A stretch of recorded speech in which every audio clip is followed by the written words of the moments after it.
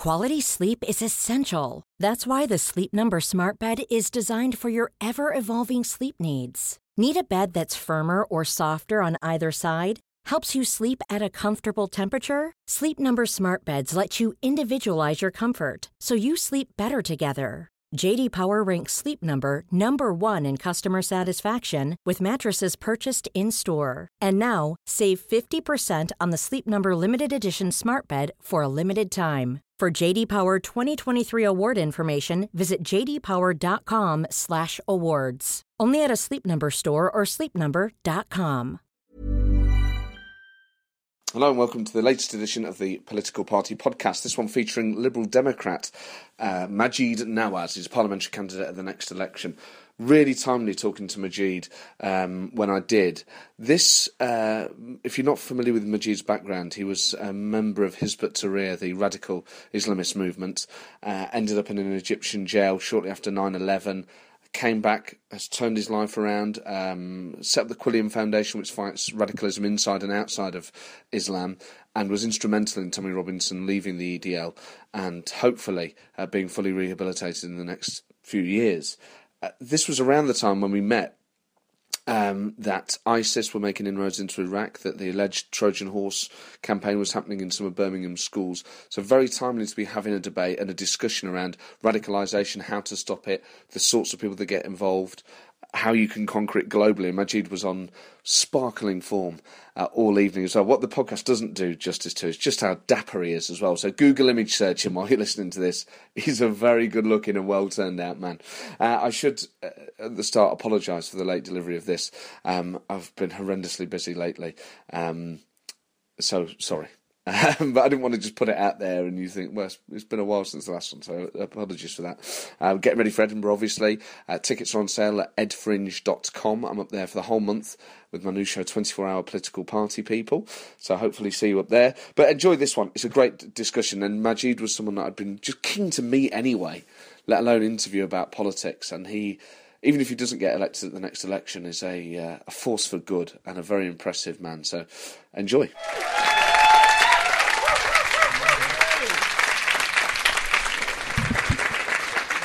Hello, good evening. Hello, welcome. Hello. So this, I guess, is a European election special, and judging on the turnout, it looks as if though everyone who voted in the Euro elections has turned up tonight. So, congratulations. Give me a cheer if you've been here before. Yeah. And give me a cheer if this is your first time. Quite a few people. Excellent. Well, welcome newcomers to the show. Did everyone watch the election results coming in on Sunday night? Okay, about 5 people did. At what should be the most political gig in town. Only 5 people are actually that bothered about it. I think 95 people have turned up tonight thinking it's an actual party. There will not be nibbles unless you pay for it. The footage this year, because now they do the count after the results. So before it used to be immediately, you got the results coming in on the night. Now you have to wait till Sunday when you've sort of forgotten about it all. David Dimbleby is definitely losing it. He can't read an autocue anymore. There were bits where he didn't know what Twitter was, he didn't know whether he was on air. Hello and welcome to Vote 2014. Coming up in the second half of the show, I'm having an affair with my lesbian sister. She was downstairs. Hang on, I think I'm reading the wrong autocue here. I think it's the autocue for Jeremy Kyle. The main problem you've got now, of course, is all this dead air where you just need pundits and pundits and pundits to fill it. And you get politicised pundits who don't want to admit, we're getting screwed here. So they send pundits out who can just sort of hold a line. And you get the sort of translation of it. So the first pundit will be the Labour pundit saying, look, I think what this shows, actually, David, is on the projected figures, is that Ed's message is really getting through. And what that means is, I can't believe we're finishing second. I thought we were going to finish 6th.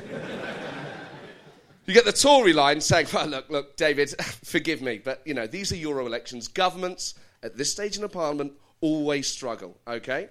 And that translates as, I didn't know we were going to struggle this much. Shit. And then you get the Lib Dem line, which is, well, look, David, you know, just forgive me, but look, I think it's pretty clear. Look, the voters, let's make no bones about it. The Lib Dems have sent us, the voters have sent the Lib Dems a pretty clear message tonight, which the translation is, Nick Clegg needs to die. And die quick. Nick Robinson's punditry, oh my word. That guy is the king now of predicting nothing while predicting everything. And don't be surprised, David, if Ed Miliband actually does quite well tonight. Unless, that is, no one votes for him. Hang on. That is not punditry. By the next election, they're going to be going, Nick, how do you think Labour are going to do in the North tonight? I'm getting the letter J. Incredible. But UKIP, the undoubted, undisputed winners of the campaign. Did anyone here vote for UKIP? 2 people and 1 deflating dinghy. They, to be fair, ran a campaign that was almost willed people not to vote for it. It was the most daring campaign I've ever seen. They started off with these posters that actively insulted people. The first one, of course, was the one that had the big hand pointing out of it. It said 26 million people in Europe are out of work. Guess whose job they're after? There must have been some people who walked past that poster and went, surely not. I work for Ed Miliband. I can't give this job away. If some European wants it, they're welcome to it. I can't get out. I hope David Moyes walked past that poster the day after he lost the United job and went, fucking tell me about it. You had them insulting all sorts. You had Farage, who I have to say I'm a big fan of, and we've had down here, and he's, a big personality. It emerged that despite these messages on Europeans taking our jobs, he was employing his wife to be his secretary, who's also German. And Nick Robinson says to him, don't you think, Nigel, it's a bit hypocritical to be employing a German lady when you're saying that British people's jobs are at risk?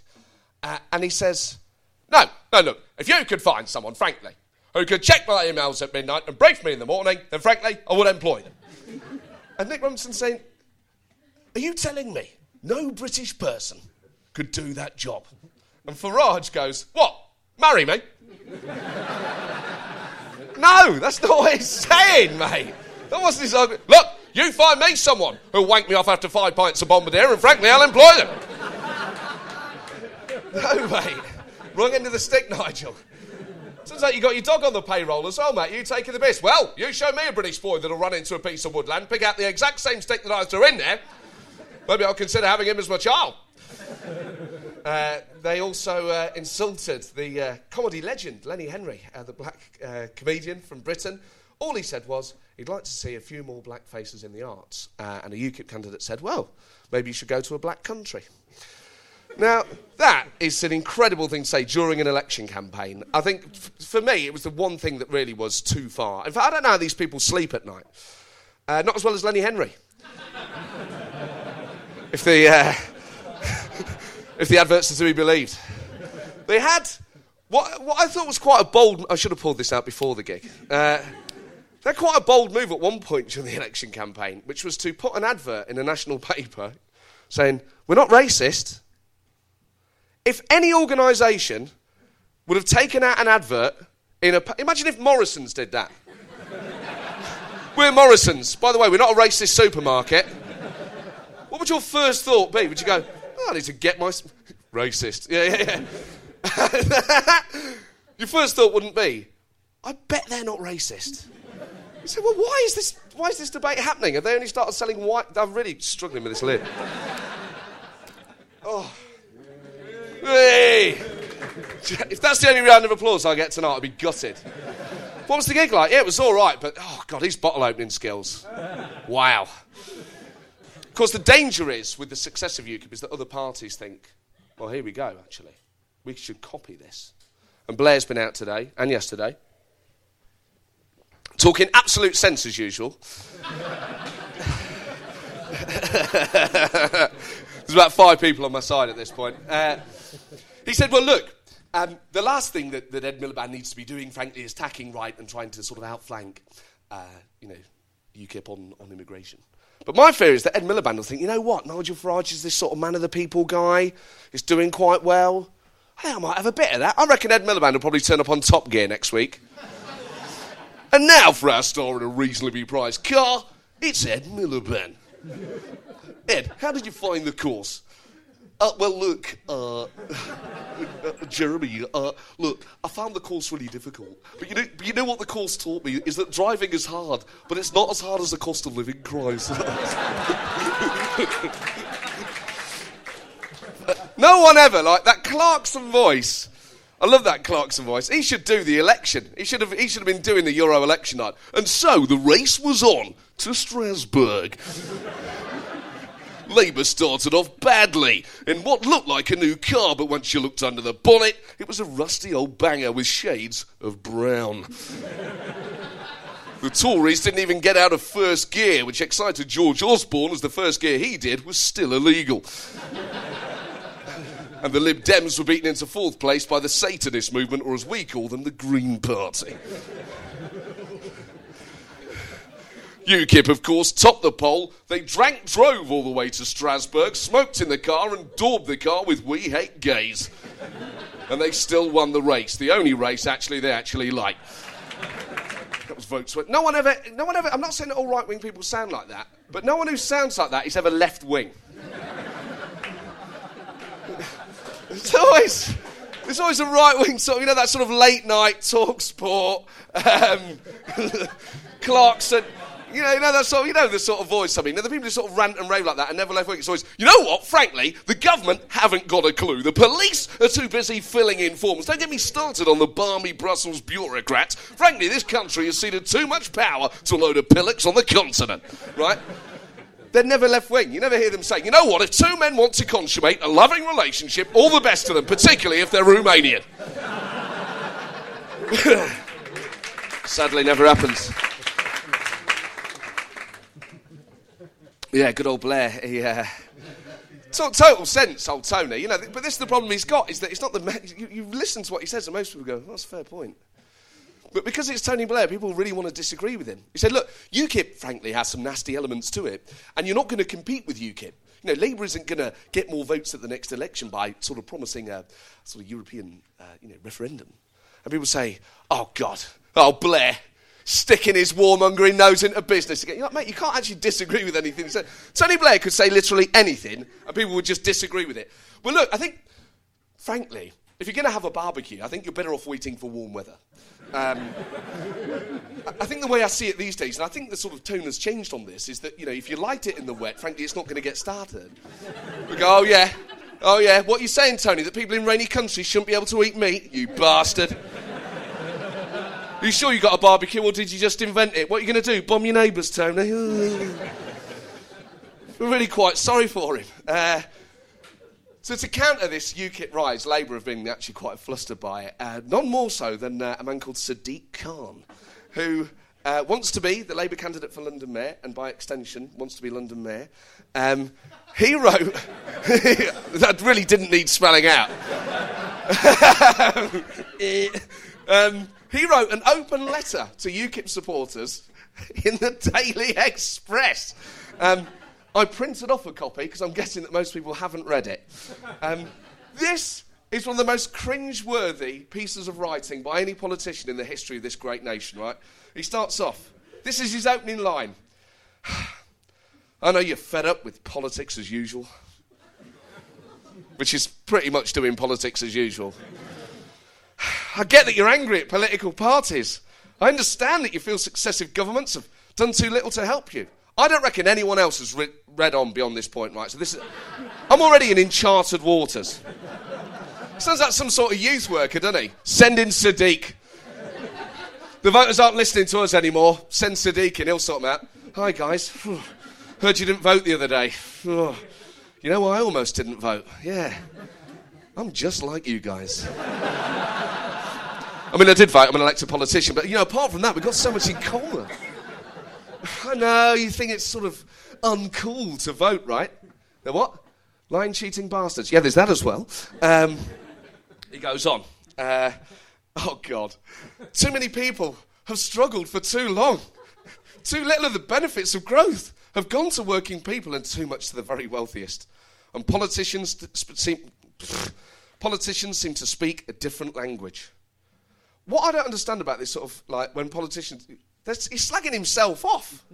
Look, I've said I'm a dickhead. Are you lot happy now? But the Labour Party has changed. We know we made mistakes and we're determined to put them right. Take immigration.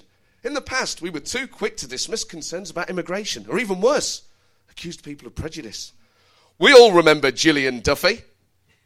I bet most people didn't actually, Sadiq, but thanks for reminding everyone. Thanks for reminding everyone that the Prime Minister of Britain abused a kindly old lady for asking about immigration.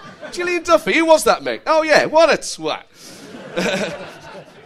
There's a bit here which I genuinely don't know what he's getting at here. He goes, so what are we offering now? Learning the English language will be a priority. Does he mean for the country or for the shadow cabinet? I'm not sure what he means. This is an incredible... This has got to be the boldest claim I've heard since the last election. We'll stop hard-working people from being ripped off. Where? How?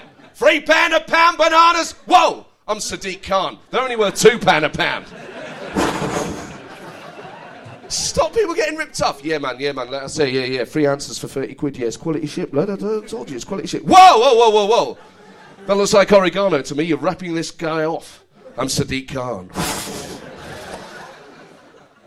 There's an incredible... oh, my word. It doesn't get any better. He now says something that, just out of nowhere, puts it in there, probably because it felt nice. It's always easier to lose someone's trust than to win it back. Got that for fortune cookie.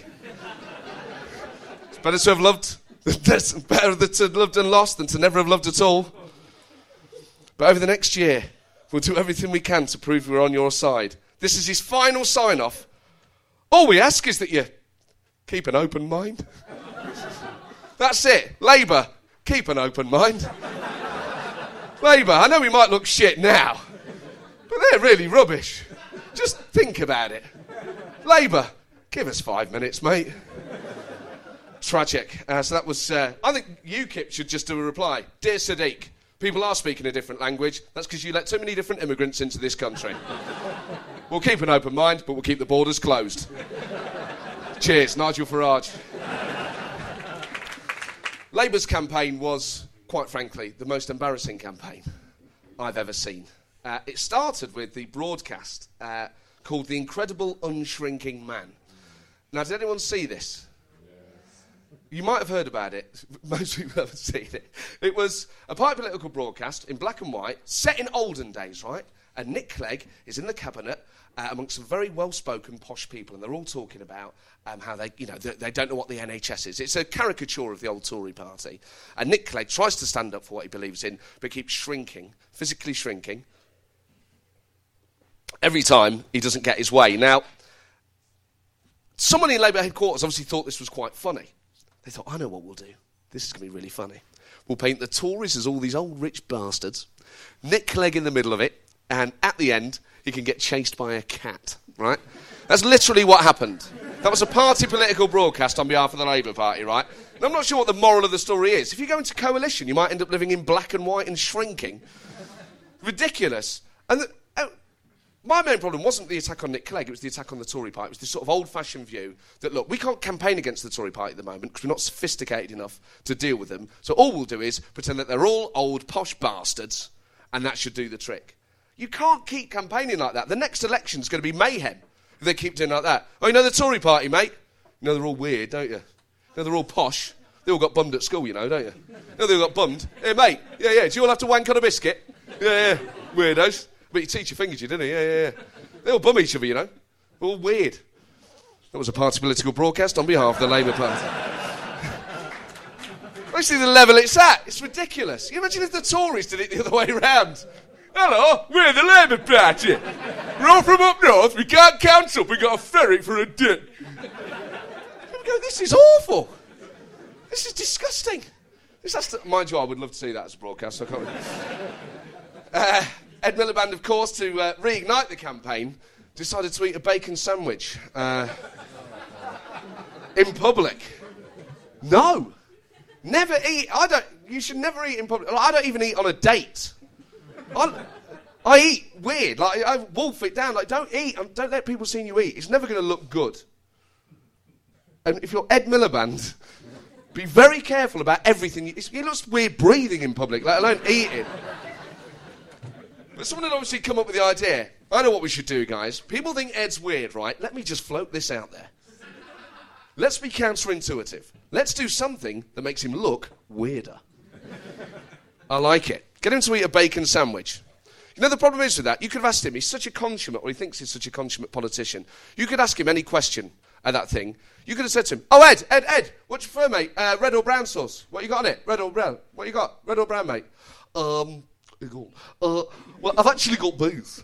I think, look, I've obviously gone for red, but let me just say, look, brown sauce makes a great contribution to the sandwich market, and I know it employs a lot of people, where are we, in Surrey, and constantly trying to be the sort of consummate, great politician. His speech in Thurrock was one of the most depressing. Is that someone who works for him up there? Because there's one... I think that might be Yvette Cooper.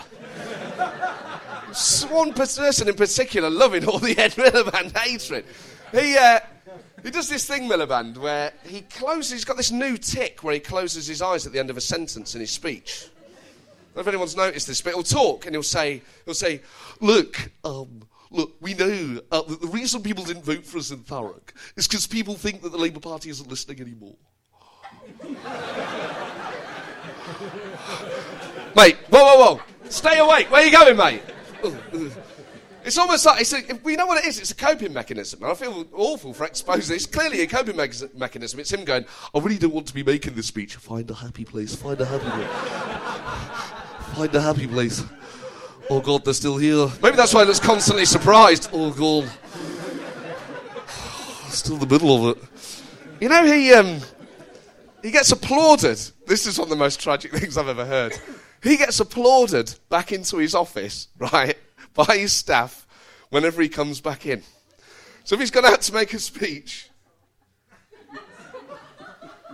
That's true, though, isn't it? Were you telling me to shut up?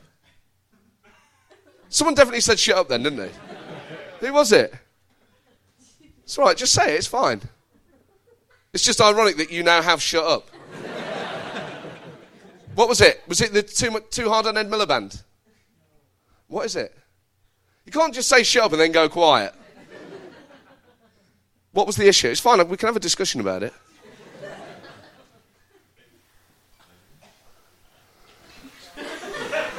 What's the issue? You're going to have to just... I love you. You say, you love me?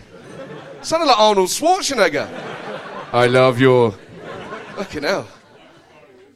You are? You're Spartacus. Right, I don't know what the fuck has happened at this gig, but this used to be a normal political night before the fucking Terminator got involved.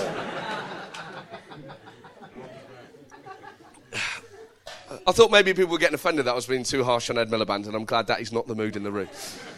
Yeah, he gets applauded back in. His staff do this thing to reinforce him, so that when he's gone out and done a speech, the moment he comes back into the office, they burst into applause. That would freak me out. If I walk into a room and people start applauding, I immediately think my flies are down. It's like, shit, right there.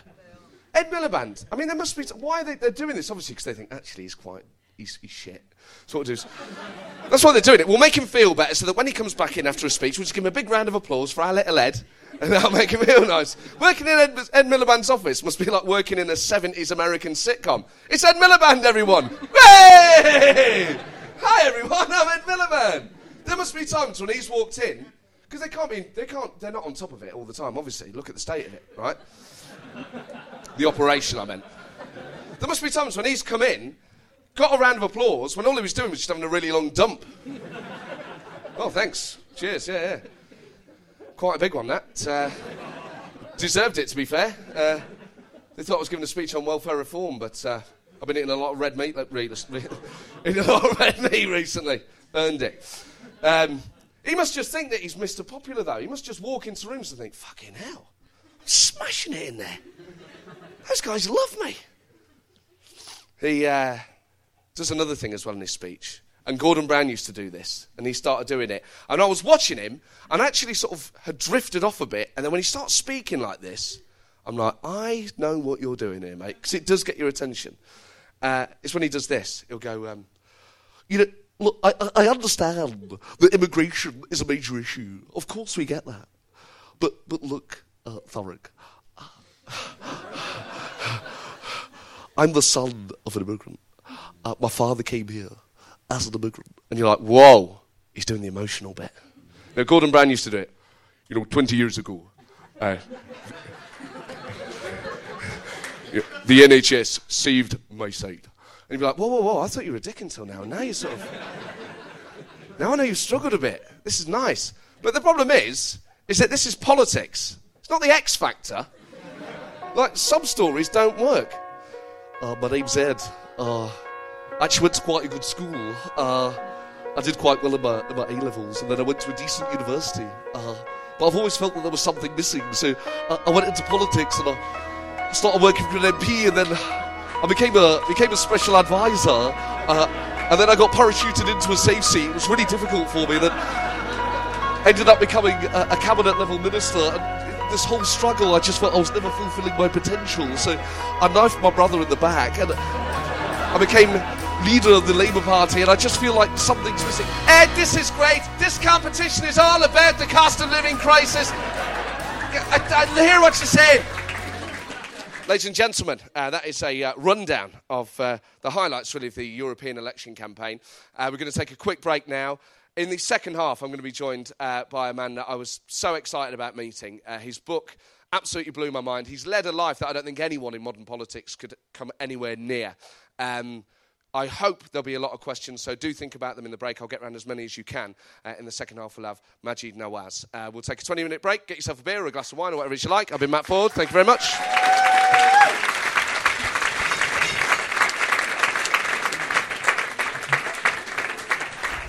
Hello. Thank you. Thank you. Welcome back. Hello. Everyone's brightly lit. Nice to see all your faces. There you go, the cloak of anonymity. You're all fine. Well, we've had some phenomenal guests down here over the last year and a half. George Galloway, Nigel Farage, Alistair Campbell, people from across the political spectrum. And tonight's guest is slightly different to some of the guests we've had before.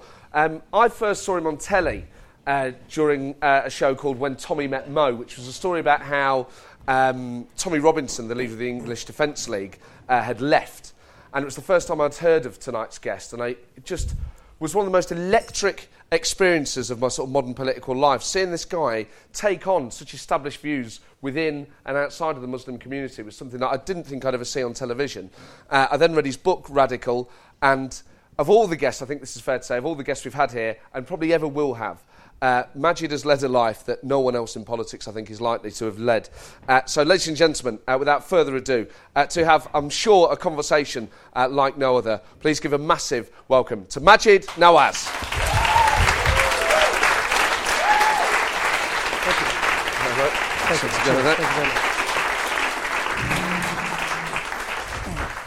So I was moving the stationery. I was moving the gear around there because I wanted to be closer. I thought if we were sat at the back of the room, it looks a bit like I was hiding.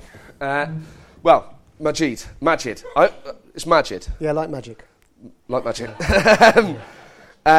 Your life story. Should we go through it slightly chronologically? Sure. To start. However you want. Your story starts, doesn't it, with you being the victim of racist abuse in Southend, and that was sort of the start of what effectively radicalised you. Yeah. It's fair to say that there were probably other young people in Southend that were the victims of racist abuse at that time as well. What was it about you, do you think, that made you go down that sort of radicalised route that perhaps others wouldn't have? So first of all, thank you for having me. Thank you, everyone, for being such a wonderful audience. To put this into context, I was born and raised in Essex in Southend, and it's the place where currently I think UKIP are on the verge of controlling the council. Kind of tells you a bit about where I'm from and my hometown. By the age of 15, I was facing some very serious and violent racism. And when I say violent racism, I mean hammer attacks, machete attacks, hammer attacks to the head on my friends, machete attacks, screwdriver attacks, being held back and forced to watch my white English friends stabbed for being blood traitors, for having befriended people like me. And this was in sort of like the early 90s, in my teenage years. And it coincided with the genocide in Bosnia. So both domestically and in terms of foreign policy, I became very, very disillusioned with what I found and saw around me. I remember, as an example, Essex police authorities, on one occasion, they arrested my then 16-year-old brother they arrested all of us, but because my then 16-year-old brother in broad daylight in a park was playing with a plastic BB gun. Does anyone know the BB guns? They're sort of, the plastic things, they shoot plastic pellets. Yeah. And he was playing in Chalkwell Park in Southend with this plastic gun. In the days when terrorism wasn't associated with Muslims, it was associated, sadly, with the Irish. And, we were just like these sort of young, happy brown kids playing in the park. But an old lady saw him and decided he must be about to rob a bank, as quite evidently young 16-year-olds do. So she reported it to the police. And Essex police took this very seriously, and they mounted a day-long surveillance operation. And by the evening, by the night time, sort of around 3 a.m., all of us were arrested at gunpoint on suspicion of armed robbery. And we had guns put to our heads. The police were carrying submachine guns, actually, and they had a helicopter in the sky. They put a spotlight on our car. And we were held overnight. They released us the next morning. But in the backdrop of none of the racists ever being convicted for any of the hammer attacks and the stabbings, in the background to Bosnia and the genocide. So everyone's, of course, heard of the Stephen Lawrence inquiry and the Macpherson inquiry into that murder. This was exactly a year before Stephen Lawrence was murdered. So these are the bad old days that I'm talking about. I've got a caveat here that things are very different today. It's incredible that we now have a black president in America and a white rapper, Eminem. It's like the world's turned upside down.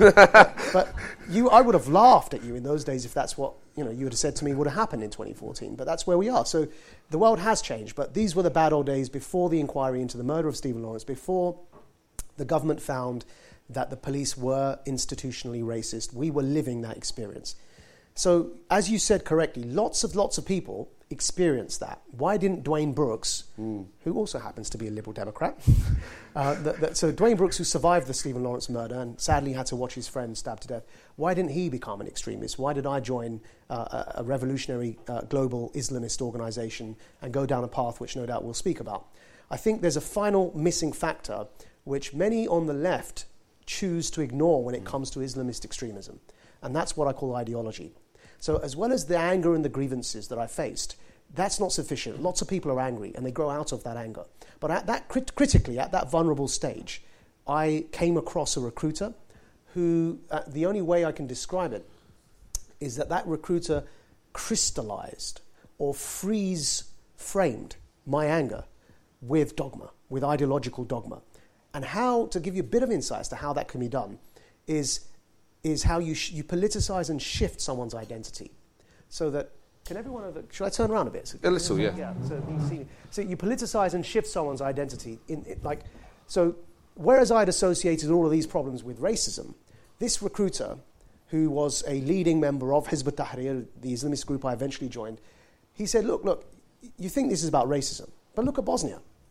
There are white, blonde-haired, blue-eyed Muslims who are being slaughtered by the Serbs because they're Muslims.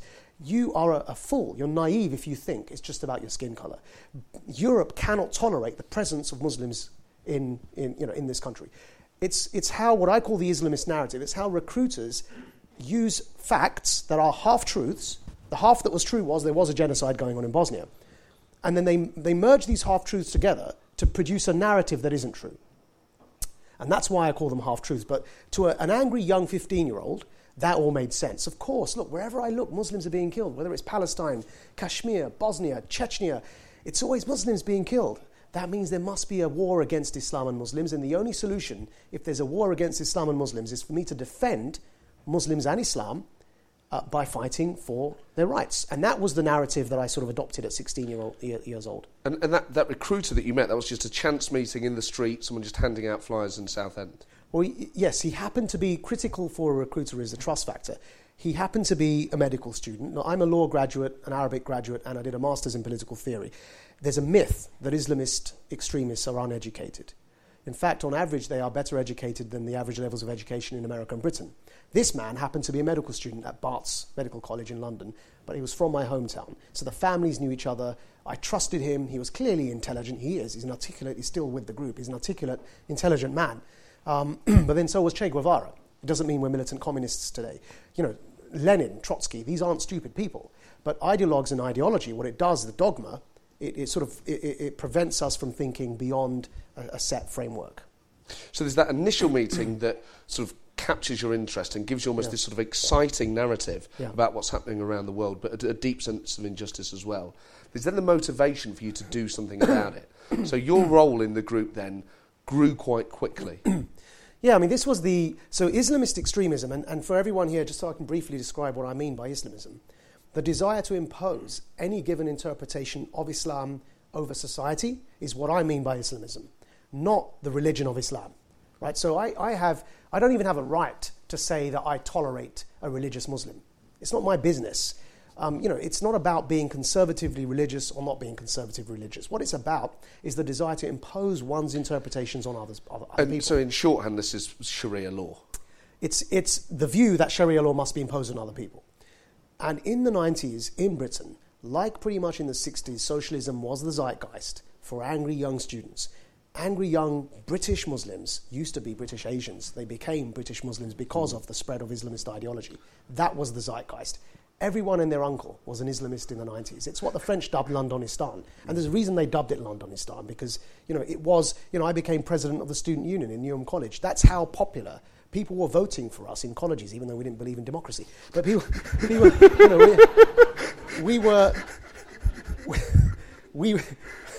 the zeitgeist. And it was a very, I'd even say it was a very sexy thing to be involved in. People now, they glorify, you get T-shirts with Che Guevara on. Yeah. That's what it was for us. This was the way we were going to change the world. That's the irony. You can't have a T-shirt with the Prophet Muhammad on it because you could get into a lot of trouble. I tried that one, didn't I? You saw what happened.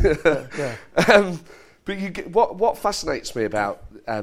is it fair to call it extremism, that sort of Islamist ideology? I'd say anyone who wants to impose their interpretation of religion on anyone else is an extremist. So what attracts people to that extremism? I understand that sort of, if you're the victim of injustice yourself, you're then presented with this global narrative, the desire to act. And what you also had was ability, and that's what made you so successful, stroke dangerous, was that you obviously possessed some of the skills that the person you met in the street had. That you are charismatic, that you are trustworthy, that you are articulate. You then yourself tried to spread that view across Europe and into Egypt and places like that. Was there ever a point, and I understand that these things deeply motivate people, but were there ever any, in your own mind, periods of doubt? Yeah, as you said, I'm glad you sang my praises. As you said, I was committed. I eventually rose to the rank of the leadership in Britain. I then spread this group from Britain. I was one of the first British Pakistanis that went to Pakistan and co-founded the group there. And then I went to Denmark and did the same. I used to study in SOAS, the School of Oriental and African Studies, for my law degree. And then Monday to Friday. And on the weekends, I would fly every weekend out to Denmark to set up the Danish-Pakistani chapter there. And then I eventually ended up in Egypt. So it's actually quite, for a young lad, it's quite a cool life. Yeah. But superficially, you're on planes, you're going through duty free. Like you probably, at the time you were a Muslim, so you couldn't buy any of the stuff there. Yeah. But you sort of, you're having a wonderful time, and it sort of felt almost like the trappings of success. We were as a result changing the world. Yeah. We were genuine. Actually, we did change the world, but just not for the better. Seriously, there is a reason why we have currently about 500 British born and raised Muslims fighting with a group more extreme than Al-Qaeda in Syria. The group's called ISIS, okay?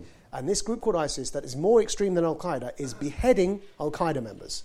And the majority of their members are European born and raised Muslims. There's a reason why we've ended up with that nightmare scenario. Because of everything that people like me did in the 90s to lay the groundwork, the foundations for the spread of this ideology. So we did change the world, just sadly not in a way that was conducive or better. You say in your book, and it was one of the most sort of refreshing things to hear, was that you and the people who are now sort of continuing the work that you left behind and now sort of have turned your back on, but deliberately almost preyed upon, in as many words, the sensitivities and the paranoias of predominantly sort of white middle-class liberals, and their fears of not wanting to appear racist effectively allowed you to do whatever you wanted to do. Yeah, no, this is one of my biggest bugbears today, and I'm a member of and a parliamentary candidate for the Liberal Democrats. Okay, I know. I was going to come on to extreme organisations later in the. I know we've had a hard time, but the type of liberalism that I believe in, I actually don't believe that tolerating bigotry and intolerance is very liberal. I don't think it is. I think that we confused tolerance with liberalism. They are two different things. Even illiberal people can be tolerant. Liberalism has at its heart a mission to liberalize. And that's where we went wrong. And I don't mean neoconservatism. I don't mean invading countries. I mean, just as we would shout down racism if we saw it, or shout down homophobia if we saw it, because liberals do not like illiberalism when they see it. They don't like bigotry, and they shout it down in civil society. You know, we don't invade the homes of homophobes, but we tell them they're wrong. Okay? Yeah. We don't invade the homes of racists, but we tell them they're wrong. What we stopped doing, or never even started doing, was telling people from minority communities that had illiberal practices that those practices were wrong. Because we then adopted another doctrine that got in the way. And that doctrine is an abuse of the noble idea of multiculturalism. It's what led to Britain today, where we have what I call monocultural ghettos, where people are living together apart, where communities aren't mixing, which has led to the rise of groups like the EDL and UKIP, and on the other extreme, in a symbiotic relationship with them, the Islamist extremists. So how does, modern society, I think probably the burqa debate is the one that would sort of spring to mind. How does a liberal society deal with an illiberal symbol? So I'll give you a worse example than that, if I may. In 1993, in Brent Council, and this is like, at the peak of Londonistan, when everything I've just described and the way we were just like pandering to illiberalism, it was at the peak of all of that. Brent Council put forward a motion that today most of you would gawp at and think, oh my God, how could that ever have happened? True story, it happened. Anyone from Brent here? Yeah. That had to be one. Brent's next door to my constituency, so I can say this. Brent Council put forward a motion to legalise female genital mutilation. Right? True story, you can check it up in the papers. They wanted to legalise cutting off a woman's clitoris in the name of cultural tolerance. In 1993, there was one councillor in 93 that was brave enough, a female, a lady, she deserves a medal. She was brave enough to stand up and say, not in my name. And she put forward a counter motion in Brent Council that basically, the rough wording of it was that tolerating FGM in the name of cultural diversity is as bad as tolerating burning the widow on the pyre. That practice that used to be in the olden days, practiced in South Asia, particularly in India. And no, just because a culture used to practice this, we will not accept this sort of behaviour in modern Britain. A prize for guessing what happened to her. She was hounded out of work. She received multiple death threats. She was called an imperialist. She was threatened with rape. She was told that she thinks she knows what's good for African people, and in the end had to leave her job. Now, the motion was struck down, thankfully, but she faced such a witch hunt that she had to leave her job. How did I discover this story? Because last month, because of that young Somali girl, British Somali girl, anyone saw that petition that she put up on change.org, asking Michael Gove to teach anti-FGM education in every school across the country? Yeah. Because I think there's a few 100,000 young girls that are susceptible to this practice even today. And there's yet to be a conviction in Britain for the practice, even though thousands of girls are subjected to it every year. So Michael Gove responded and said, yes, I will teach this in all the schools. And Brent Council, fast forward 20 years, started teaching education in the schools about how to prevent FGM and how to spot the signs. So a eagle-eyed journalist did their homework and found this counsellor and went back and interviewed her. Wow. And said, how do you feel that 20 years later the situation is reversed in 100 degrees, 180 degrees the opposite way? 180 degrees, you can tell I didn't do maths. And she was speaking, and one thing that really struck me was it's a quote from the interview. And she says, I think the reason why it's taken this long, 20 years, for such clearly a reprehensible practice, and the reason why there's yet to be a conviction, even though we've waited 20 years just for this first step, is that people are scared of being accused of being racist. And that's what really struck me. And that example, I think, epitomizes everything that went wrong with the model that we adopted in the 90s, the model that I exploited, the model that allowed me to run around the world exporting revolutionary Islamism from Britain. But what's key, isn't it, to defeat these things? Because otherwise, she's right, you would just reinforce for any sort of would-be radical the idea that this is white people poking their noses into black people or into Muslims' communities and trying to dictate their lives, is that what's fundamental is it takes people from within those communities to stand up in some number and break the line and actually say, this has nothing to do with us. That's crucial. How on earth do you empower those people, though? For instance, in the modern Muslim society, there would be people like yourself, and the debate's changing. But in that, within that extreme example of FGM, how on earth do you empower people within that community to not fear the people that are oppressing them? So in that case with the FGM, it was a young British Somali girl that started the petition that went viral. But generally, within Muslim communities, I've got this concept that I attempted to articulate through a 6-minute Newsnight film that you saw, and you saw how I got shot down. Not literally, but there were 2 Muslims in the studio debate afterwards that figuratively shot me down because it's so difficult. So the concept that I'm talking about is not minority communities, what I call minorities within minorities. Minorities within minorities means that yes, you have minority communities, but there are individual voices within those minority communities that want to break free of the groupthink. They want to liberate themselves from the community hegemony, right? Liberal voices within illiberal contexts, within minority communities. So women that want to speak out against being arranged marriages, these sorts of examples. Those voices, if it's feminist Muslims, ex-Muslims, atheists who left the religion, which in most like Pakistan, Saudi Arabia, Iran, is punishable by death. Yeah, people that want to fight for free speech against blasphemy laws, which is not just punishable by death, but is likely to get you lynched to death anyway, on the streets of Pakistan, where my family's from. So those voices are the voices we need to empower. The problem is today that those voices are so few and far between because the intimidation, the backlash that those voices face is so severe that it's enough to scare people away. Would you say that Tommy Robinson would count as one of those voices? So the reason Tommy left the EDL, if anyone, the documentary's on YouTube, it's called When Tommy Met Mo. I'm not Mo, right? There was a chap called Mo that didn't really impress Tommy, and so I had to fly in like Superman and save the day and convince Tommy to leave the EDL. It's a true story, it happened. So the reason Tommy left the EDL is I challenged this chap called Mo, right? And I said to him, what do you think of cutting off the hand of the thief? Because this is something that the Quran literally prescribes. And he said, of course I'm against that. Now, the thing is, I know, having spent 13 years on the leadership of an Islamist organization, I know how we were trained to dodge questions like that. So then I switched the question. I said, okay, in an Islamic state, if all the Sharia conditions were met, i.e. everything's ideal, what's your ideal solution to theft? Would you, in that context, condemn cutting off the hand of the thief? And then, no lie, they had to edit the interview because it would have been the whole episode otherwise. It took him 26 minutes of me doing a Paxman on him, and he wouldn't answer the question. And in the end, his answer was, I have to refer to my scholars. Yeah.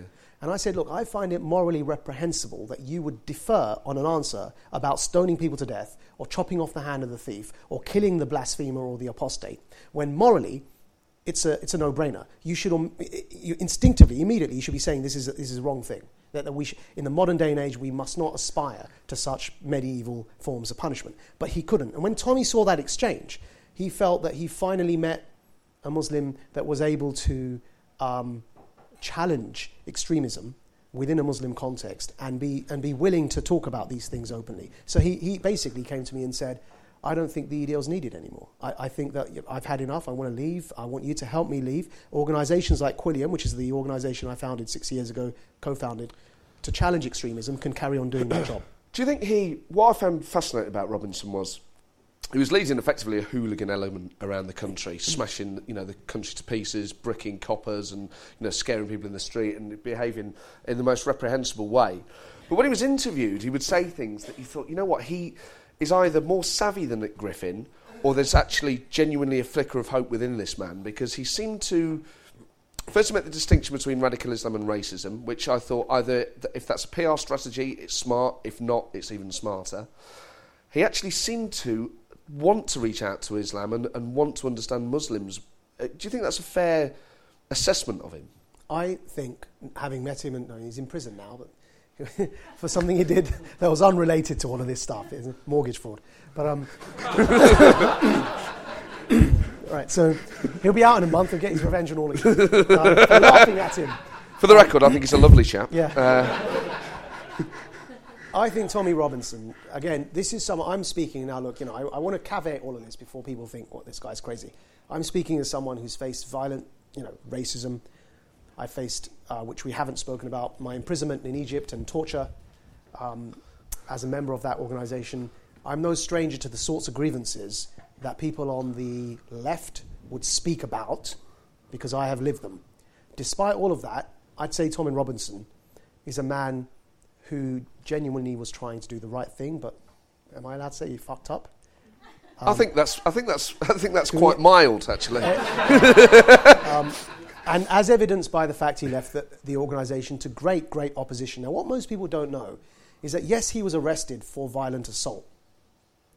But his violent assault, and that's not the reason he's in prison now because of mortgage fraud. That's actually true. But the arrest before that, which was travelling on a false document to America, is because of the arrest before that, okay? So we're talking 3 arrests ago, right? Okay. Now, it all started with this one. Right. And this is what the point I'm trying to get at. The first arrest and conviction was because of violent assault at an EDL rally. But who did he assault?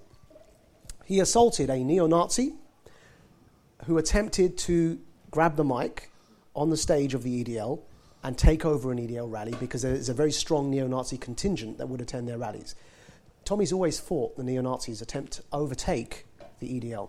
And he attacked this neo-Nazi and was therefore convicted. He didn't attack a UAF member, United Against Fascism, and he didn't attack a Muslim. He attacked a neo-Nazi. It's that conviction that then led him to try and travel on false passport to America because he wasn't allowed to travel because of that conviction. And he actually got in on a false passport in America, and it was on his way back that he got caught. Right? It tells you how good the Americans, they always stop me, they didn't stop him. Right? And so it kind of indicates to me, this is an example of what I think he was trying to do the right thing.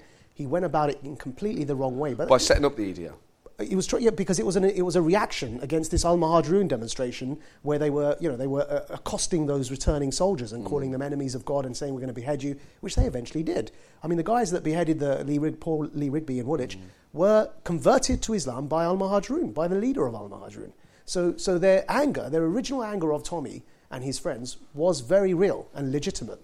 But of course, they didn't know how to go about it. And why I'm saying that is because when he met an organisation like Quilliam that attempts to deal with these things through a liberal lens, he left the EDO and he said, you guys carry on. Are you still in touch with him? Well, he's in prison, so that would be breaking the law. Well, but do you visit him? Do you send him emails? Well, so yeah, my managing director, who's called Ghaffar, he went to visit him about 2 weeks ago, and that's how I know he's going to be out soon. Okay. And our aim was to go to other neo-Nazis and far-right members of far-right organisations with Tommy in an attempt to de-radicalise them, the way we do with Islamist extremists. And that was the other thing that I was criticised by some on the left for being willing to sit with him. And I didn't sit with him until he left the EDO anyway. I refused to on air on that documentary. I said, I won't sit with this man unless and until the conversation is about him leaving the EDO, which is what eventually it became. But we genuinely think, like we go to Islamist extremists and attempt to bring them out, and have done, from extremist organisations, the same can be done with the EDO. And we bring them all to liberal with a small L centre, the centre ground. There's a form of legitimate political expression, which even UKIP, though it's on the edges of that spectrum, it's still standing for elections. It's not rioting in the streets. And so, frankly, look, I'm a Lib Dem, but if he joined UKIP, it's better than being the leader of the EDO in this country and scaring my grandmother on the street. In terms of, you mentioned UKIP. UKIP have had a lot of charges thrown at them during this election campaign, a lot of which I think are unfair. Do you think they are a racist or a fascist party? I think we make a great mistake calling UKIP racist. I think they are xenophobic, and there's a difference between xenophobia and racism. And I think that rather than pander to... we've got to engage with the arguments. We can throw racism at them all we like. It's going to bounce off. Have you seen Batfink? Yeah. Does everyone remember Batfink, that cartoon? My wings are made of steel. Yeah. That Batfink, yeah, you Google him, you'll see it. Right? He's got wings that are made of steel and bullets deflect off his wings. That's what Farage is. You call Farage racist, you say, look, your wife's German and your attacking non-Brits taking our job, it just bounces off him. I remember Batfink used to get shit-faced and smoke all the time. Just like Nigel Farage. I remember. So that's the thing. We've got to engage with the arguments themselves. And those arguments, one thing Tony Blair did say right, was in his Radio 4 interview. Please, the stage is yours. The stage is yours. I can see you're a Blairite. Is that, when he, in that interview, I think it was 2 mornings ago, and he said, what we need to be doing is, I can't do the impression, I'll leave that to you, but we need to be challenging them in their arguments, taking them head on, and going out there to those working class communities who would have traditionally voted Labour, and engaging with their concerns directly. That's the only way forward. Ready to pop the question? The jewelers at BlueNile.com have got sparkle down to a science with beautiful lab-grown diamonds worthy of your most brilliant moments. Their lab-grown diamonds are independently graded and guaranteed identical to natural diamonds, and they're ready to ship to your door. Go to BlueNile.com and use promo code LISTEN to get $50 off your purchase of $500 or more. That's code LISTEN at BlueNile.com for $50 off. BlueNile.com, code LISTEN. Hey, I'm Ryan Reynolds. Recently, I asked Mint Mobile's legal team if big wireless companies are allowed to raise prices due to inflation. They said yes. And then when I asked if raising prices technically violates those onerous 2-year contracts, they said, "What the f*** are you talking about, you insane Hollywood ass?" So to recap, we're cutting the price of Mint Unlimited from $30 a month to just $15 a month. Give it a try at mintmobile.com/switch. $45 up front for 3 months plus taxes and fees. Promo rate for new customers for limited time. Unlimited more than 40 gigabytes per month. Slows full terms at mintmobile.com. See, a lot of people blame Tony Blair and George W. Bush for the rise of Islamic extremism in this country and indeed in Iraq and Afghanistan. And that interventionist foreign policy, which I think it's fair to say you're probably against. I'm against invasions, not against legal interventions. So Libya was fine for me. It was approved by the UN and the Arab League and the Libyan people. What I was against and always have been is the invasion of Iraq. I was in prison at the time in Egypt, but still I opposed it for what my voice was worth. What about the action against Afghanistan in the wake of 9/11? I think that every intervention needs to have a legal sanction, whether it's the Arab League, whether it's the United Nations, or in the case of Syria, the chemical weapons and the use, that would have been a moment, which we missed and it's too late. Or in the case of Ukraine, not saying that we should have, but if we had, there was a legal reason because of the treaty that America and Britain signed with Russia that we would guarantee the security of Ukraine. So there's a legal cover for intervention. And that's what I say needs to be the minimum threshold. I don't think that was there for the 9/11 wars. Okay. Feel free to... all I would say, frankly, is that... Look, you had Resolution 1441, frankly, that was voted through unanimously at the UN Security Council, that said that Saddam had these weapons. Look, you had Resolution 678 that had been in place, that said any further material breach was a legal sanction. Of course, the Secretary General gave his advice. Let's wait and see what the Chilcot inquiry concludes. Well, yeah. I mean, I just wonder... almost in retrospect, what your view of Blair is, because he's got this sort of his campaign to help you get funding. Well, Tony Blair. This is the UK version of my book, and it's got sort of Tom Holland. It's got sort of Riz Ahmed, Four Lions, the actor. He's Four Lions and a few other like he's done Reluctant Fundamentalists, a few other films. Now Tony Blair endorsed the book, so the British publishers. Ledge. Yeah, boy. Whoa. Okay, Matthew, this is well read. Actually, you've got this is doggy. I can see you're a fan. It's a pleasure to meet you. Thank you. Thank you. Yeah. The British publishers decided that it wouldn't be good for sales to put Tony Blair's endorsement on this version. However, when it was published in America, the American publishers leapt at the opportunity to put him on the cover. So his endorsement is on the American version of the book. I've met him. He is what I would describe, if I had met him 1,000 years ago, would probably be my prophet, and I would probably be following a religion called Blairism. He loves prophets. Not that I follow him. What I'm saying is the sort of person that, sorry, let me clarify that. Not that I'd follow him in his religion called Blairism, meaning if I lived 1,000 years ago, I'd be 1,000 years less wiser than I am now. and that people follow people like him because he is a very, very powerful an imposing persona. Yeah. You know, I've met him a few times, and he's somebody that's quite, persuasive. Let's put it that. Even when I listened to him the other day on Radio 4, and I was thinking, he's far better than what we've got at the moment, except I don't agree with. If he'd stopped at Northern Ireland, right, I would have been a huge fan of his. But, Iraq went a bit too much for me. I would say that. I'm a Liberal Democrat, but I do think that's where he went a bit funny. But he has this sort of personality that is actually very, very, it sort of leaves a lasting impact on you, even when you meet him. But it clearly left an impact on Murdoch's wife. Allegedly. Not allegedly. I don't know what you're talking about. No.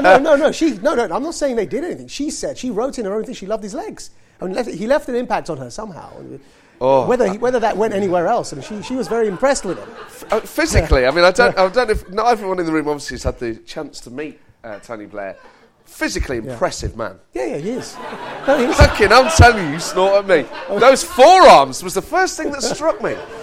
Fucking forearms for a bloke. Huge, great hands, really wide shoulders. Yeah. And these sort of piercing blue eyes. They are piercing. Yeah. They actually are piercing.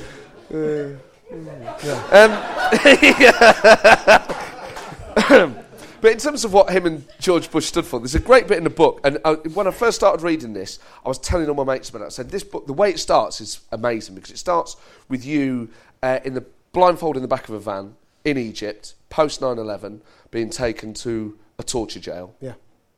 Fast forwards to you in a garden party talking to George W. Bush about what the definition of torture is. Yeah. Can I tell you what happened there? Yeah, please. So I was in his house in Texas, and we're discussing the Egyptian revolution while Mubarak was in the very same prison he held me in. It was called Mazra'at Ora prison. And Bush asked us a question. We were with Egyptian revolutionaries, and Bush asked us a question. He said, what do you think should come first? Should it be constitution, elections, and then justice against Mubarak? Or should it be justice, and then elections, and then a constitution? Without exception, all the Egyptians, meaning because I wasn't an Egyptian, but I was there, having had sort of been in prison in Egypt for 5 years, I was a nominal, honorary Egyptian. All the Egyptians said, justice against Mubarak first, then elections, then a constitution. And I said, no, hold on, I don't agree with that. I think you should set a constitution first, then have elections, then pursue justice. And my reasoning was, I think history is kind of somewhat vindicates this reasoning. If you have justice first, that's called mob rule. Then if you have elections, the most organised party before and after the revolution was the Muslim Brotherhood. They will win. No one else was organised enough, even though the vast majority of people are not Muslim Brotherhood in Egypt. Overwhelming majority of Egyptians are not Islamists. They are Muslims, they are devout, but they are not Islamists. But we had what we call the voice of the disorganised minority dictating the discourse of the disorganised majority. Do you want me to say that again? But that's what happened in Egypt. So the Brotherhood won. Then they drafted a constitution in their own image because they controlled the government. So the constitution became a party political document. But if you start with the constitution, who's drawing it up? You need a committee. So that wasn't the point of the story. Yeah. But I just. By the way, because he did what Bush did. I'm coming back to it. Yeah, you can. So Bush interrupted. And he said, so tell me, why do you know so much about Egypt? So I start telling him my story. And I say, so I was a member of Hizb ut-Tahrir. I joined an Islamist organisation. I kind of exported it to different countries. Ended up in Egypt, got imprisoned. The state security blindfolded me, tied my hands behind my back, took me to the torture dungeons in Cairo, and proceeded to torture everyone. He says, stop right there. Right? You are good at voices. Yeah. So as only the commander of the free world can do, right? He commanded me to stop, so I stopped.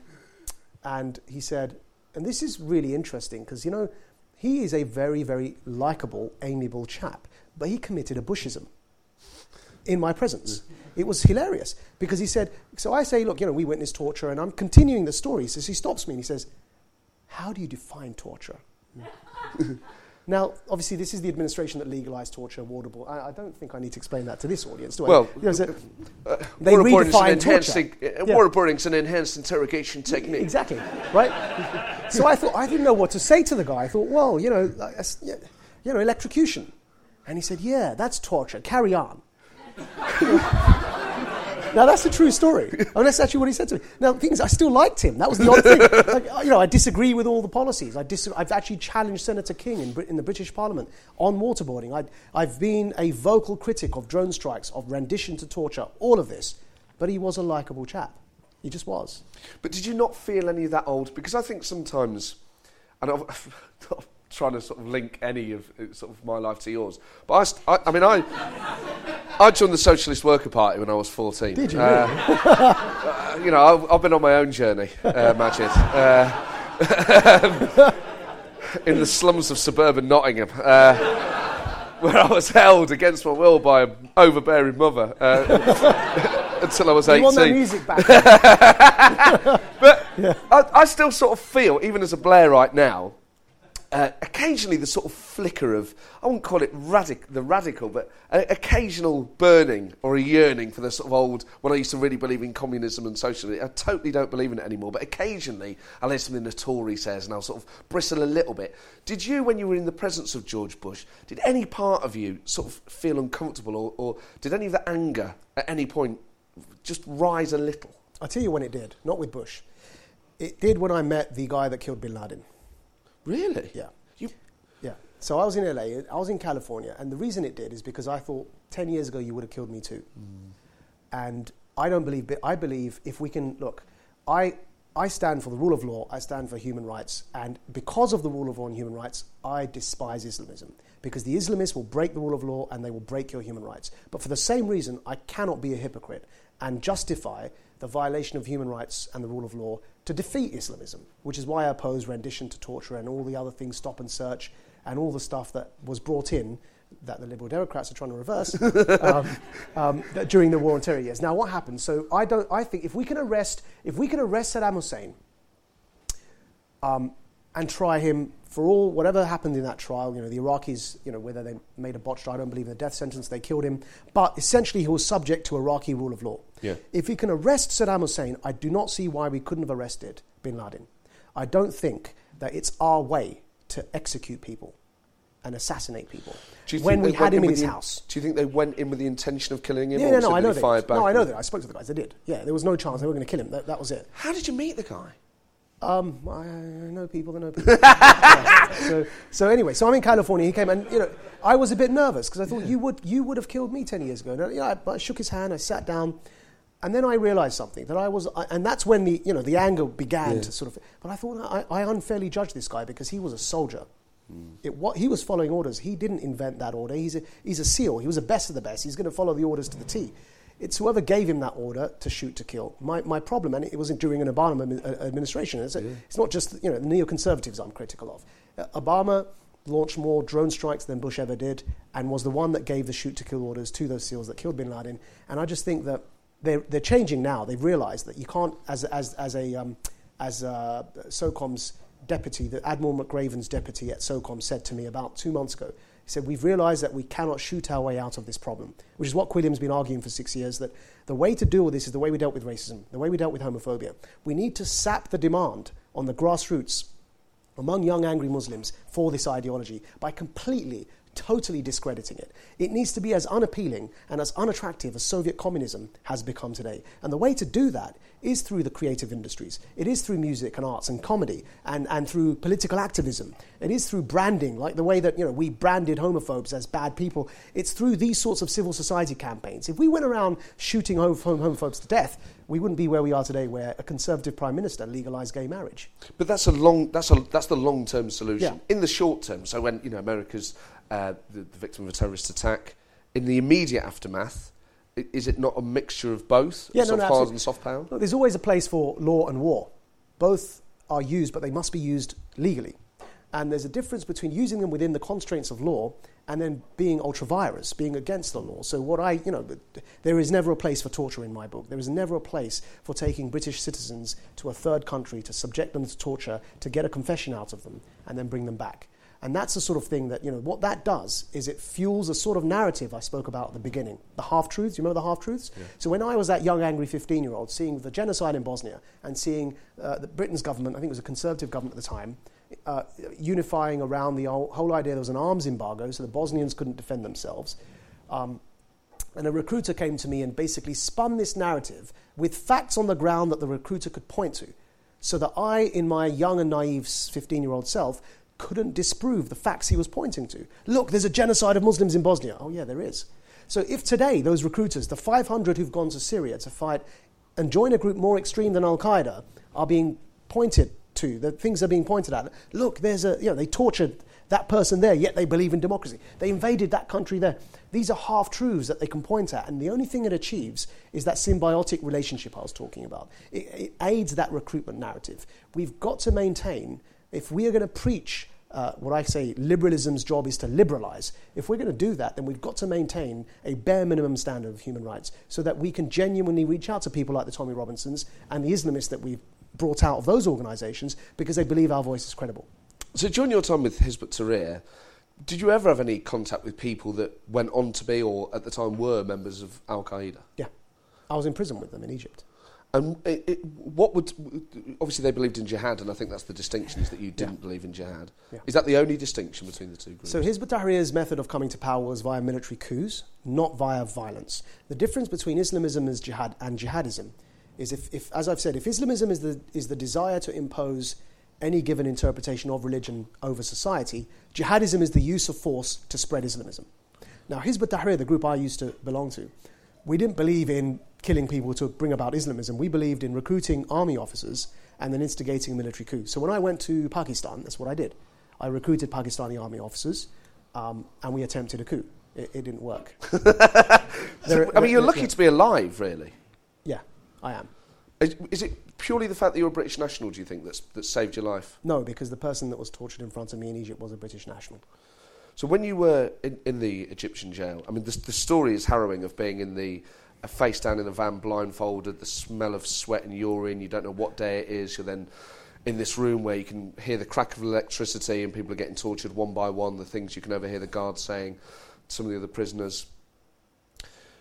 You weren't physically tortured, but to be kept in those conditions itself could justifiably be described as torture. But, yeah, the technical definition is it was torture, but what people commonly understand, that's why I make a point in the book, because I don't want to claim something or give an impression to something that didn't happen. A British citizen was electrocuted in front of me.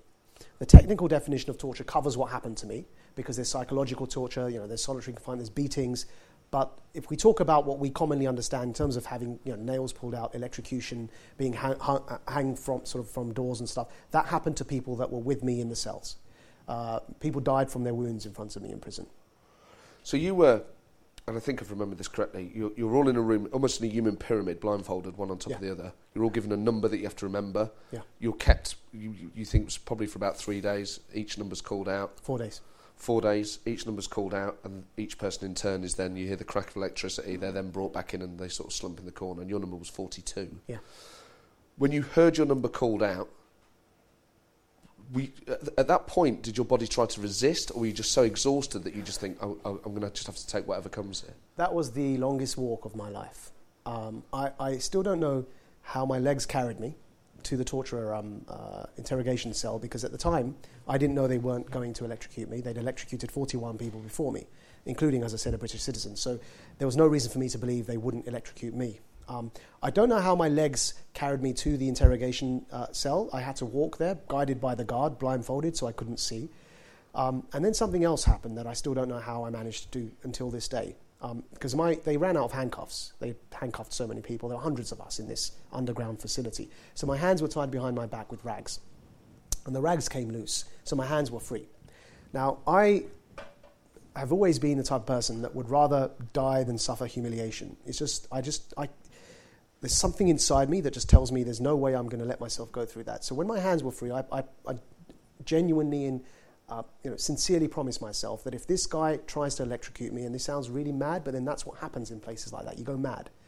I said to myself, I'm outnumbered, they've got guns, they've got torture instruments, there's no way I can win. I will jump on this guy and I will just sink my teeth into his throat until they kill me. And that's what I was ready to do. My hands were free. And he basically warned me and he said, you know we can do this to British citizens. We've just done it to someone in front of you.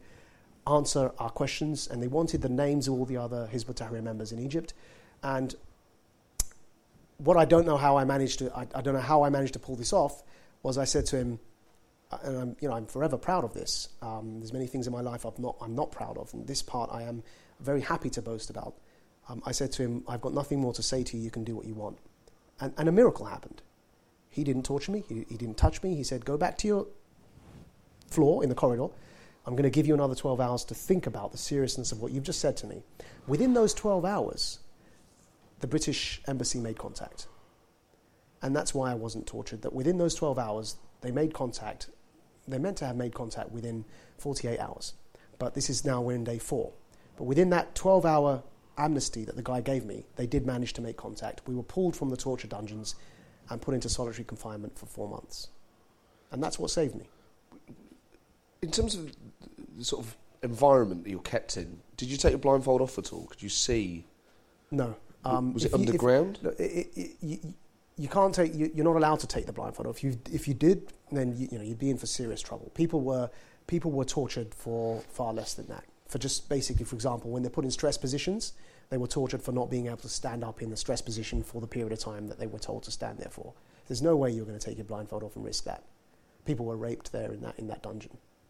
When you saw the Mubarak regime overthrown, was there part of you in the immediate sense that thought, I hope they get the bastards that did that to me? So I saw 2 things that happened. I saw Gaddafi overthrown in Libya. I was involved in both.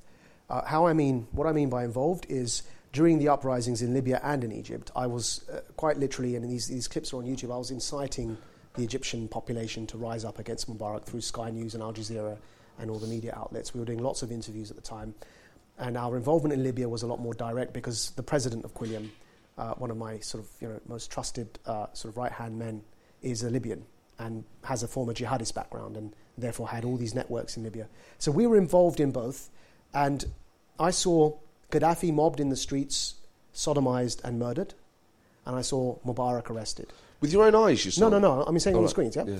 And I felt far happier with Mubarak being arrested than watching what happened to Gaddafi, because what I stand for, what I represent, is, as I said, the rule of law and due process. And that's what happened to Mubarak. He was arrested in a civilized manner, and he was put on trial. I saw him held behind the very same cage he held me in the courts, because they put you in cages, wearing the same white overalls he put me in. And then, ironically... He got a bed, though?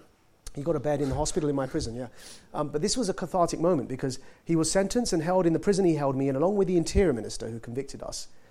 And then the Prime Minister invited me to Chequers here in Britain with the spokesman for the new government in Egypt, the Muslim Brotherhood-controlled government that I didn't agree with and I was a vocal critic of. But nevertheless, I'm there at Chequers briefing the Foreign Secretary, the Prime Minister, the head of MI6, and the spokesman for the Egyptian government about what Britain's foreign policy should be towards Egypt, while Mubarak is sitting in the very same prison he held me in. That, for me, was justice. That, for me, was a cathartic moment. I didn't want to see him tortured and beaten.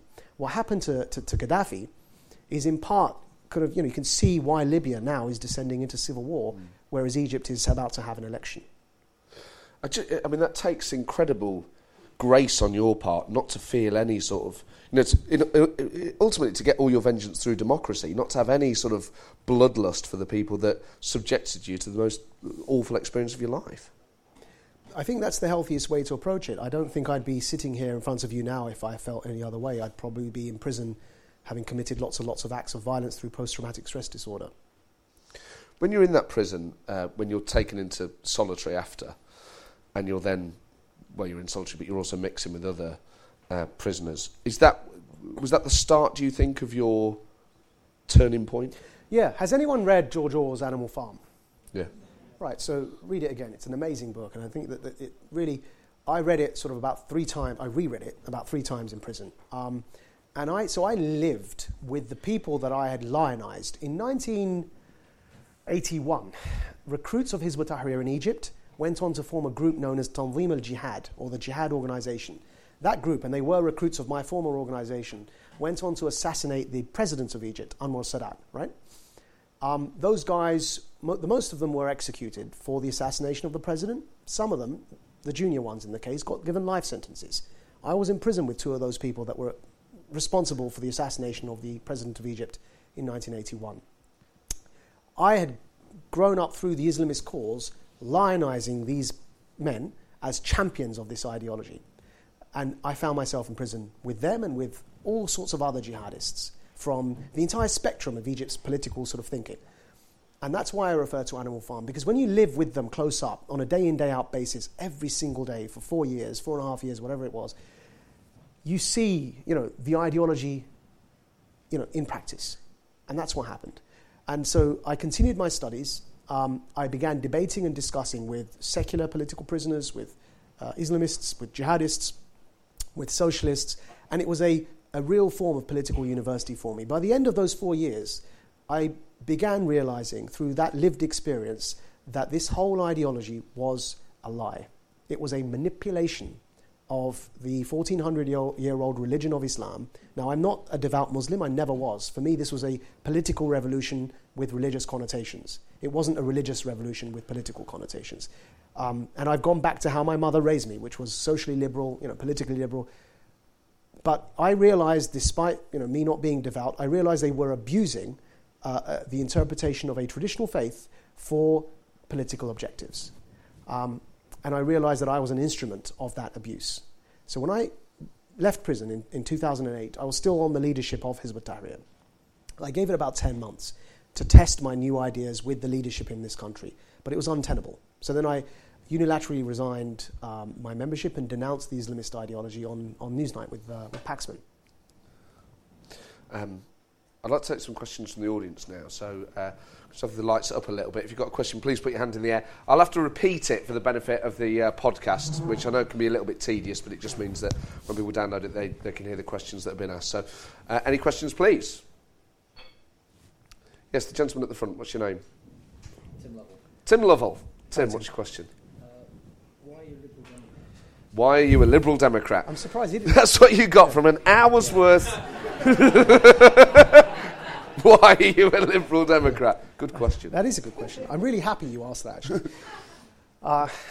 There's a short answer and a long answer. The short answer is I'm not a socialist and I'm not a conservative. So I'm a liberal. I think that the Liberal Democrats leave a lot to be desired for, but it's the best vehicle to express my liberalism, and specifically what I call the assertive form of liberalism, is in liberalism's mission is to liberalise. There are the Orange Bookers within the Liberal Democrats who firmly believe in this understanding of liberalism's mission being to liberalise. When I joined in 2009, it was before the election. It was before anyone had any understanding of whether the Liberal Democrats would be in coalition. I'd never seen a Liberal government for my entire life, but I lived my life according to the beliefs that I genuinely believe in. So I joined what I found was a party that best represents my liberalism. I believe in reform within the European Union, not without it. I believe in an elected second chamber. I believe in disestablishment. I don't believe any religion should be privileged over any other religion. People must have the freedom to practice their religion, but not to impose it. I believe in electoral reform, and all of these are Liberal Democrat policies. So I felt comfortable in joining that party, never thinking it would mean anything beyond membership, because, as I said, it was 2009. And then Cleggmania happened and reversed itself. And it sounds funny to talk about Cleggmania now, doesn't it? Because, yeah, that one day of Cleggmania where people thought he was less of a twat. Yeah. I mean, Nick Clegg obviously is getting a lot of stick at the moment, and Lord Oakeshott has resigned from the party. There are people coalescing around Tim Farron and Vince Cable. Do you think Nick Clegg should lead the party at the next election? No, I don't think. I think the problem's deeper than that. And I've written a piece which I hope the Financial Times will publish the day after tomorrow. We're waiting for feedback on whether they will, but I'll certainly make sure it's published somewhere. And I've sort of tried to advise that the problem is beyond the party leader. There is a problem. Liberalism is suffering at the moment because of something else that's happening. And I said that the global tectonic plates are shifting in terms of politics.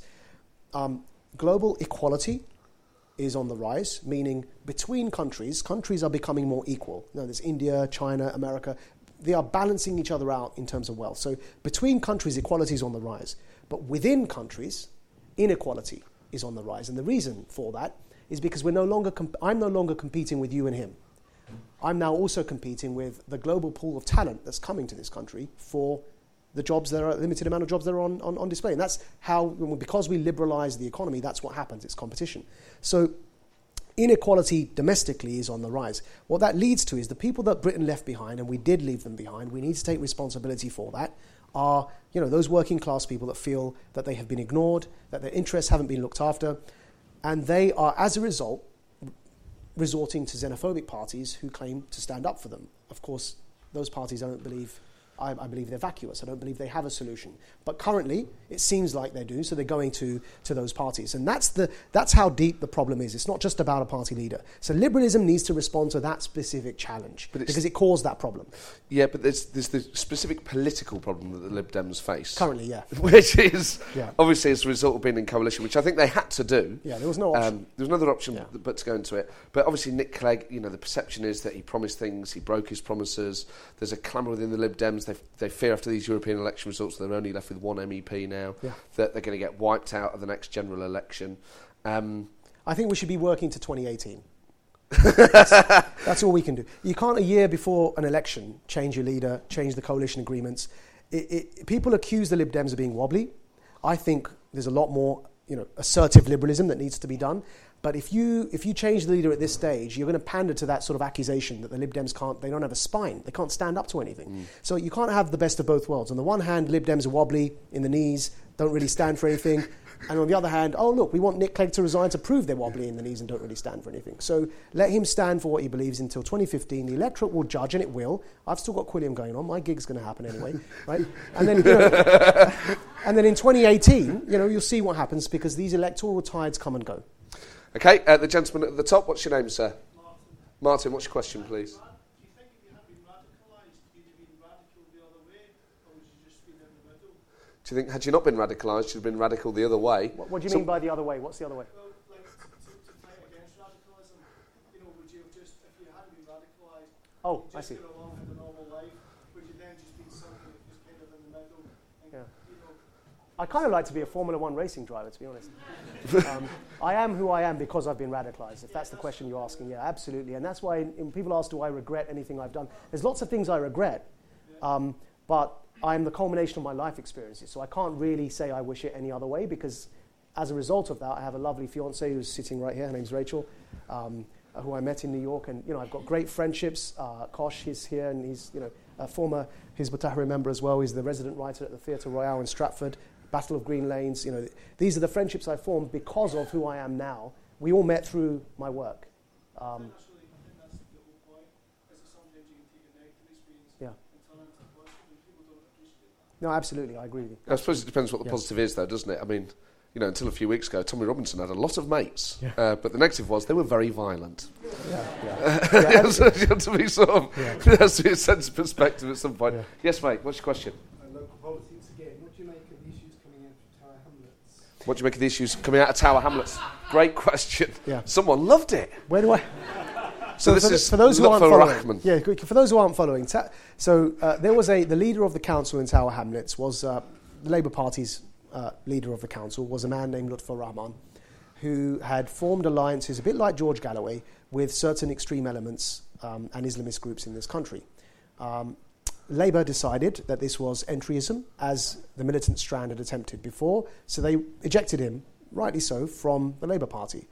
Lutfur decided with his supporters to not take that easily, decided to instead bring in a directly elected mayoral position within Tower Hamlets and duly won that position and was elected to be mayor of Tower Hamlets.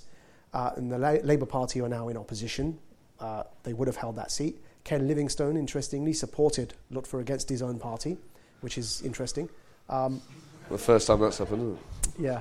So, I mean, I think you can probably tell by my tone and the way I'm going with this. I'm not very happy with that. Quilliam's mission statement is to challenge Islamist extremism and the entryism that it attempts to bring about. And an organisation in Tower Hamlets called the Islamic Forum Europe, which is a Jamaat Islami front. Jamaat Islami is South Asia's version of the Muslim Brotherhood, believes in entryism. And this is a success of its policy. It's a work within, whereas our group, Hizb ut-Tahrir, believed in revolution via military coups, and Al-Qaeda believes in, armed insurrection. The Muslim Brotherhood model is entryism. So what's happening in Tower Hamlets and what's happening, and it is happening, in the Birmingham schools with the takeover of the schools board of governors, the letter wasn't real, but the problem certainly is real. We know that. We're in touch with the teachers. We're in touch with the communities. There is a problem in Birmingham with entryism in the schools. These are methodologies that we as Islamists used to debate with Muslim Brotherhood inclined groups, because we would argue for military coups, they would argue for entryism. We know this is a very real situation. However, our solution to that must be within the bounds, as I said, of the rule of law. But in terms of Lutfur Rahman as an individual, as a politician, he's obviously been he's suffered a lot of allegations. Let's put it that way. Yeah. Do you think the things that are said about him are true? I mean, these are criminal allegations, and this is going to be podcast. So I think the best thing to say is that there's certainly there's certainly a lot to be worried about. Okay. Yeah. Yes. A question over there. What's your name, sir? My name's Andy. You said you weren't a devout Muslim, but you also said that you were the first Muslim Tommy Robinson met who he could relate to. And given the negativity about faith in the modern era, and if you're happy to talk about it, I wonder what role faith plays in your life now.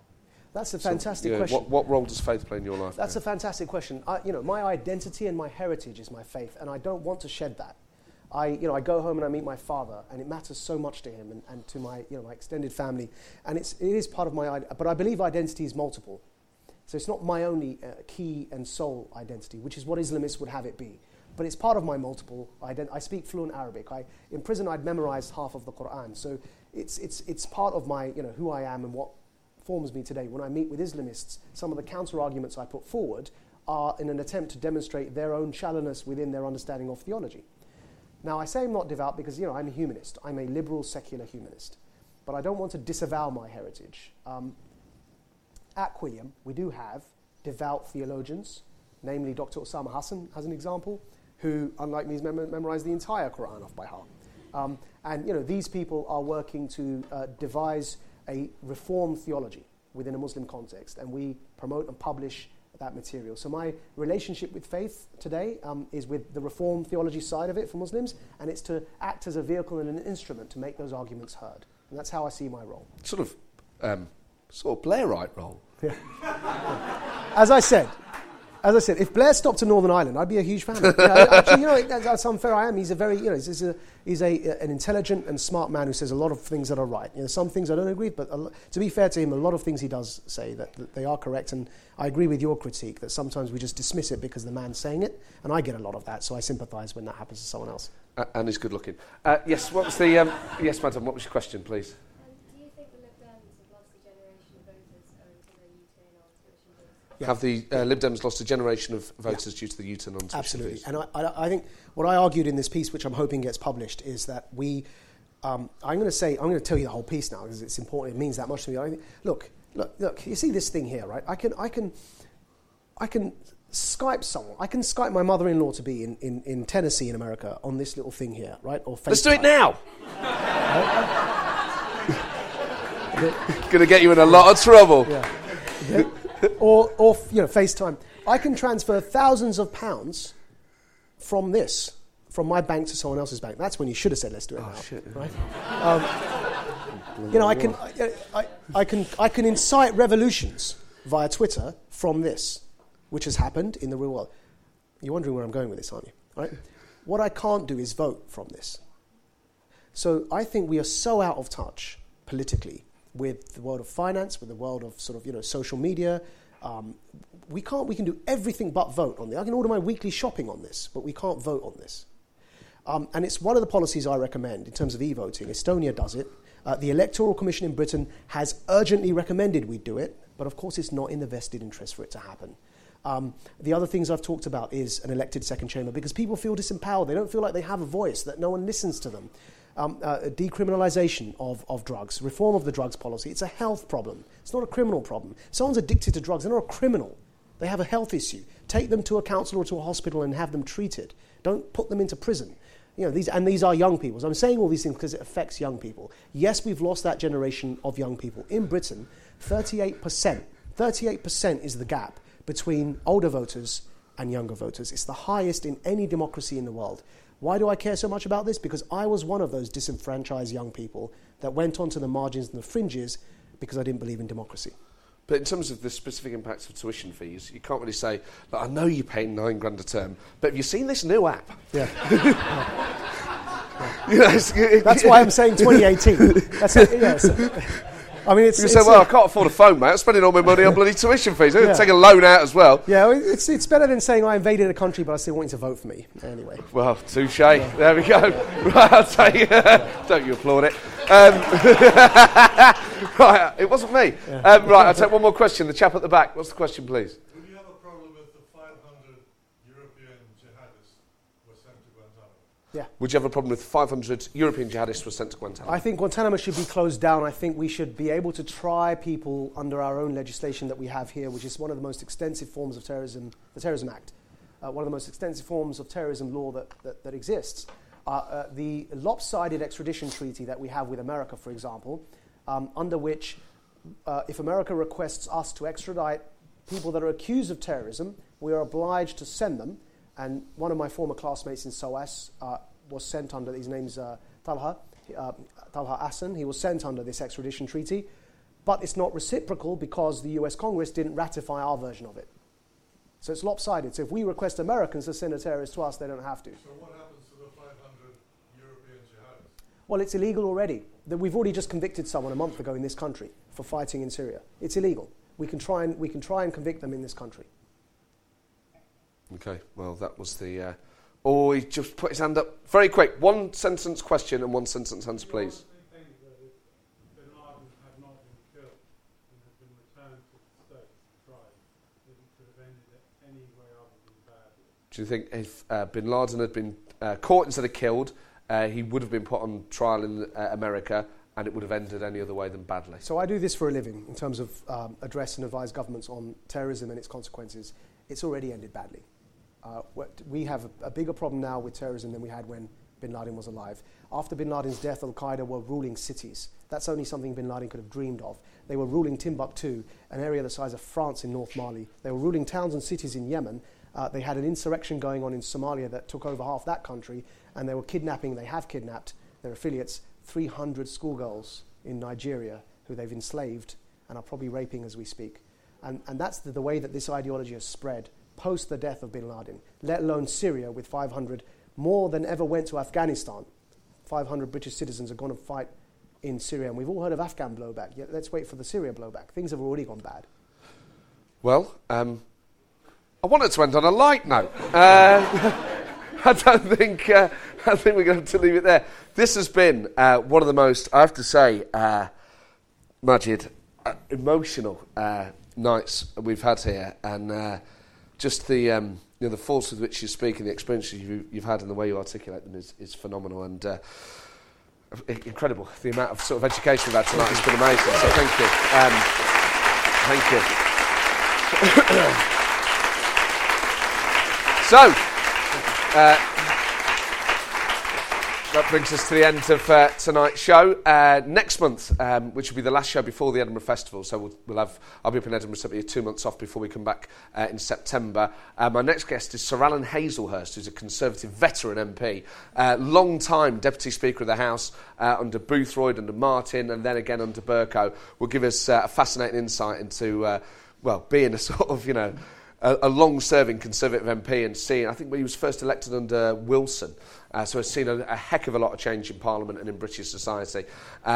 Please, before we go, thank all the bar staff and Pav on sound tonight and everyone at the St James's Theatre who's made tonight possible. Do check the website. St James's Theatre will be announcing guests for the autumn run. I can confirm that in October we'll be joined by Michael Portillo, and we continue to work on the very best guests in British politics. But please, and one more thing, the book Radical is on sale tonight, and Maajid is going to sign them. It's $8.99. I read it in a week. It's one of the best books I've ever read in my life. I can't recommend it more highly, even if Tony Blair's not allowed to. So, ladies and gentlemen, please give a massive reception for Maajid Nawaz. There you go, Maajid Nawaz. What an impressive man. Some great questions from the audience as well that evening. The next show available online will be the show with Sir Alan Hazelhurst that I recorded last month. That'll be available soon. I'll get that edited. and put up as soon as possible. I'm going to be in Edinburgh for the whole of August with my show 24-Hour Party People at 2:30 in the Pleasance Cabaret Bar in the Courtyard. So if you're at the Edinburgh Festival, do come and see me. Tickets are available on the website edfringe.com. The political party starts again in September on the 24th. I'll be announcing the guest for that soon. Already confirmed for the autumn-winter season is Michael Portillo on the 29th of October and rising Labour star Luciana Berger on the 26th of November. I'm starting a new show as well. That'll also be podcasting. The Sports Party, that starts on the 11th of September and will also take place on the 16th of October and the 20th of November. And I can't quite confirm the first guest yet, but it's very exciting. And it'll be the similar format to the political show, but with sports stars. So talking to boxers and footballers, officials, people involved in huge sporting moments that I find absolutely fascinating. So do come down to one of those. They're all available on the St James Theatre website, stjamestheatre.co.uk. I hope you're having a good summer, and if you are in Edinburgh, say hello. And if you enjoyed the show, please do share it and spread the word. That really is all. I shall get the Sir Alan Hazelhurst one edited, and I'll get it up as soon as possible. All right. Always, I know I say this, always feels like... I think it's because I record this bit on my phone. So then I always feel like I'm saying, all right, see you soon, bye. Do you want anything from the shops? If you do, tweet me, and if I, that's a promise I cannot deliver, I was going to say. And if I live nearby, maybe I'll pop in and deliver it to you. Pointless promises to be making. A solitary lesson in under-promising and over-delivering. So maybe I will pop round. I won't. Don't worry about it. See you soon. Planning for your next trip? Elevate your travel style with Quince. Quince has all the jet-setting essentials you'll want for your next getaway, like European linen, premium luggage options, buttery soft Italian leather bags, and so much more. And it's all priced at 50 to 80% less than similar brands. Plus, Quince only works with factories that use safe and ethical manufacturing practices. Pack your bags with high-quality essentials you'll be wearing for vacations to come with Quince. Go to quince.com/trip for free shipping and 365-day returns.